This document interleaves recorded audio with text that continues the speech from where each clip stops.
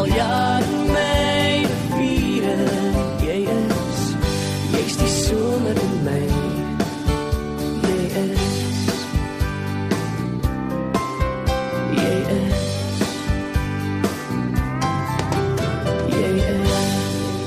Dis 'n pragtige wêreld en dis toeganklik vir Suid-Afrikaners op die oomblik. Dis Namibië en ons reisnuusverskaffers live the journey. So Jurgens Schoeman is hier by my. Jurgens, hoe werk die storie op die oomblik vir Suid-Afrikaners? Kan ons oor die grens gaan of nie? Ja, Johan, is eintlik baie maklik. Jy het 'n 7 dae negatiewe COVID-toets nodig om in te gaan by die grens. En as jy vlieg, is dit 'n 72 uur negatiewe toets wat jy moet gee. So dit is eintlik baie maklik om nou te gaan en ek dink op die oomblik is daar baie mense wat wel na Merwe toe gaan. Hoekom gaan hulle daarna toe? Wel, ek dink as jy oor die vlaktes van Namibië ry, dan gebeur iets met jou binnekant. Dit is so half 'n sielservaring. En ek dink ook Johan, COVID het vir ons geleer half en gewys dat ons moet in die natuur kom. En Namibië is 'n land met vlaktes. Dis 'n land met agterpaadjies. Dis 'n land waar jy mense ontmoet, wat jy egte mense ontmoet. So al hierdie kombinasie van emosionele goed wat jy daar beleef, kry jy mense in Namibië. Jy kry nie eintlik dit by 'n baie ander plekke in die wêreld nie. En die woestyn het 'n bekoring wat ander woestyne in die wêreld ook nie het nie, né? Ons het dan so 'n paar rekords hier in Suidelike Afrika ook. Ja, ons is trots om te kan sê dat die Namib is die oudste woestyn op aarde. Dis ook die woestyn met die hoogste duine, tot 330 meter hoë duine. So ons het konsessiegebiede in die Namibwoestyn en ook die nuuskierlikes op tot by die Koniniemond, wat ons baie beperk met getalle om mense daarin te vat. So dit is absoluut 'n unieke ervaring as jy die vermoë het om bietjie van die pad af te gaan en regtig, kom ek sê dit, van die grid af te gaan, om die Engelse woord te gebruik, om vir 'n paar dae in die woestyn deur te bring, is net ongelooflik. Nou, dis sekere tipe mense wat gaan op hierdie ritte en ander wat dit nog nie gedoen het nie, dis op hulle wenslysie, maar dan kry jy mense wat dikwels keer op keer dit doen. Mense wat baie ander keuses het van plekke in die wêreld, maar wat saam met jou gaan.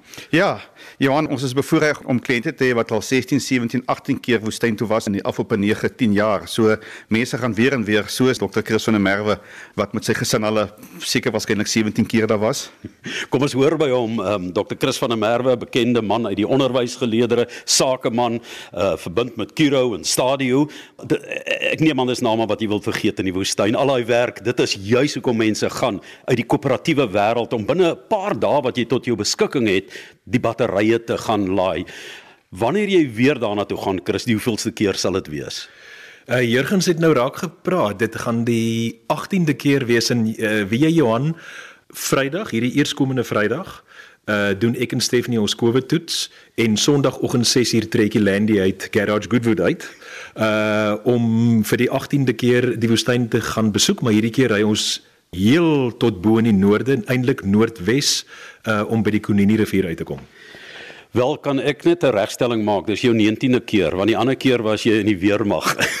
Vertel vir ons 'n bietjie van jou eerste verbintenis met Namibië. Johan, ja, wat 'n interessante jaar. Ek kan onthou, ek was op Oudtshoorn in 1984, daar klaargemaak as 'n luitenant in die infanterie, en toe die kommandant vir ons sê, ons gaan Kaap toe, vir ons tweede jaar, toes ons natuurlik nou baie opgewonde.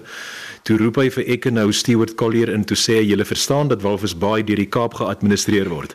En so land ek toe in Walvisbaai. Nou reis jy as 'n toerist na Namibië, eers in 'n hoogs kompeterende omgewing waar jy gefunksioneer het met die instelling van 'n privaat skool, universiteit waarby jy betrokke was, uit die onderwys uit, en met die tyd het jou lewe begin verander, die druk het begin toeneem, en jy moet jou familie bymekaar hou en hulle ook neem, en jy sê, vir mense wat daardie druk wil verlig, is daar vir jou net een plek, en dit is Namibië en daai woestyn, buite in ander plekke waar jy ook was, maar dit speel 'n groot rol in, ek wil amper sê, die feit dat jy 'n tipe normaliteit kan handhaaf. Ja, kyk Johan, ek het die voorreg gehad om al in baie wêrelddele te gaan vakansie hou. Ek is baie lief vir Engeland, soos jy weet, baie lief om te gaan verken wat daar te leer is in die wye wêreld, maar ek wil nou vir jou onomwonde sê, my besoeke aan die Namibwoestyn sal vir altyd en ewig spesiaal wees. Die roete soontoe, en jy weet, dis mos nou, jy ry nou hiervandaan Vioolsdrift toe, by Noordoewer is jy op die grens, daar draai jy weswaarts, jy gaan deur Ousengeer, jy's op pad Voertuigspesifikasies toe, uiteindelik versamel jy as reël daar by Solitaire, en dan gaan jy rigting weswaarts woestyn in. En Chris, wat is die minimum perdekrag wat jy nodig het om in die woestyn te gaan ry?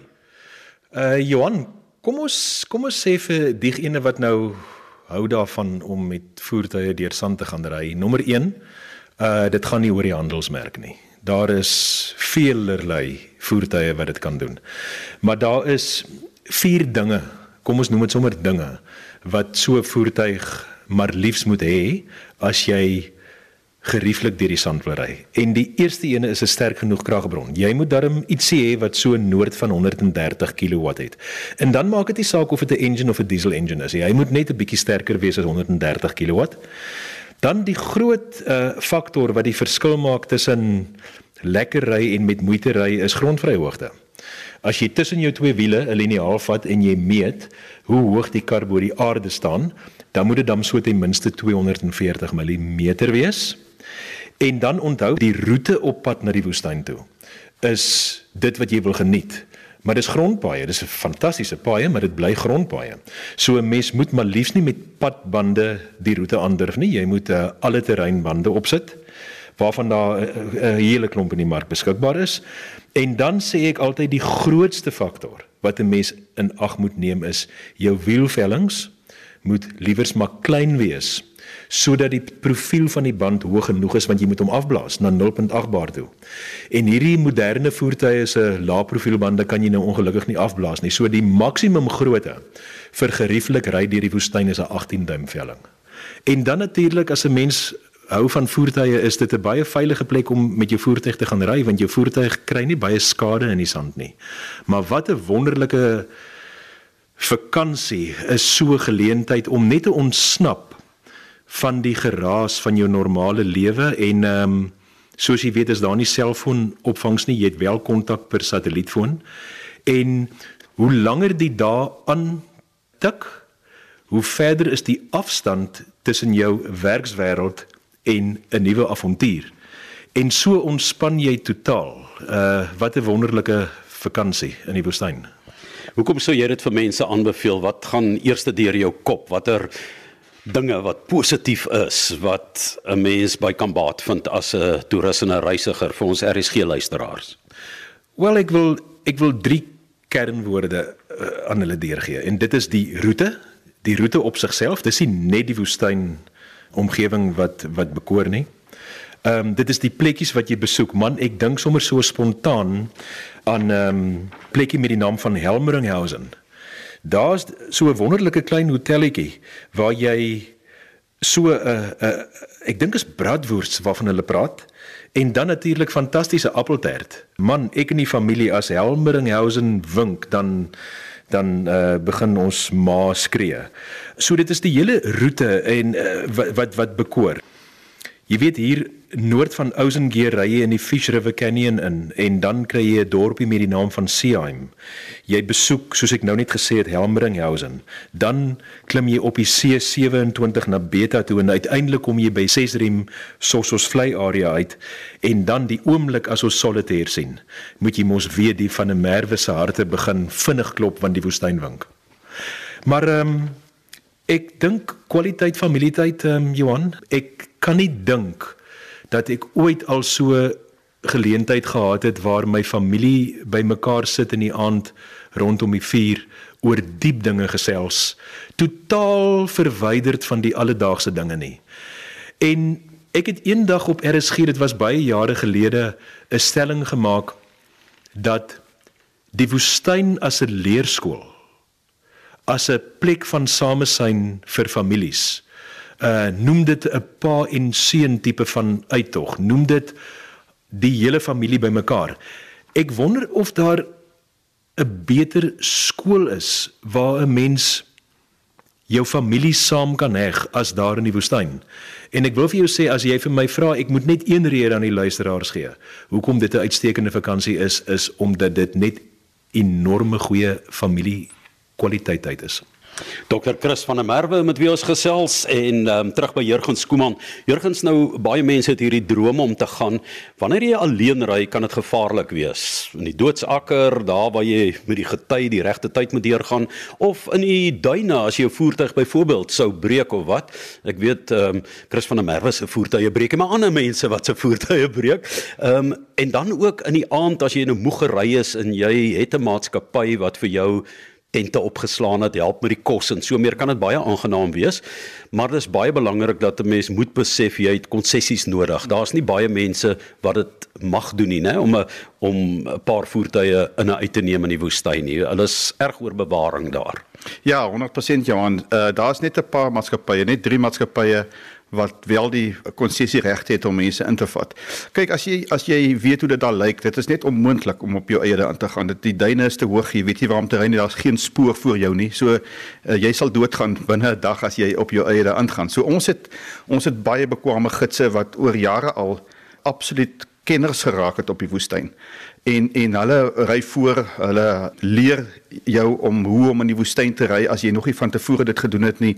So hierdie een spesifieke konsessieroete wat ons ook het, hy bou so half op. Jy weet, dag 1 leer jy of jou eie vermoë in die sand ken, die gidse begelei jou, en van die dag 2 af raak die duine al hoër, dag 3 kom jy naby die see uit, dan is die duine al hoog en is net sand, daar is niks plante groei meer nie. So teen daai tyd as jy ook al lekker gekonfyt in jou eie vermoëns en ook jy ken jou kar se vermoëns. En so die hele pakkie van jou eie ervaring af opbou en leer, maak by tot die ervaring wat dink ek wat Chris so pas beskryf het ook. En in 'n veilige omgewing, want die gids is regtig goed, kom jy vanaand by die kamp aan, brand die vuurtjie en die kos word vir jou gemaak en toilette word opgeslaan. So dit is vir vrouens, kinders en mans eintlik 'n wonderlike ervaring. En die mense sien die woestyn baie keer as 'n dooie plek, maar jy sal verras wees as jy saam met die regte gidse daar aangaan. Ja, wel, die Namib staan bekend as die living desert, 'n lewende woestyn. Die hoeveelheid goggetjies en geckos en gemsbokke wat jy in die middel van die woestyn kry, springbokke. Ons het nou die dag so 'n jaar gelede het ons 'n jagluiperd gekry in die woestyn wat omtrent 150 km van die Kieserivier was. Dit is ongekend. So nee, daar's ongelooflik lewe, Johan. Dit is 'n jy sien elke dag sien jy lewe in die woestyn en dit is weer eens jy kom uit hierdie omgewing uit waar ons besig is en dan kom jy daar, dan dink jy dit is 'n plek van niks. Die Namib is 'n Khoi naam wat beteken die groot niks, maar dan sien jy ongelooflik baie. Soos 'n woestynleeu.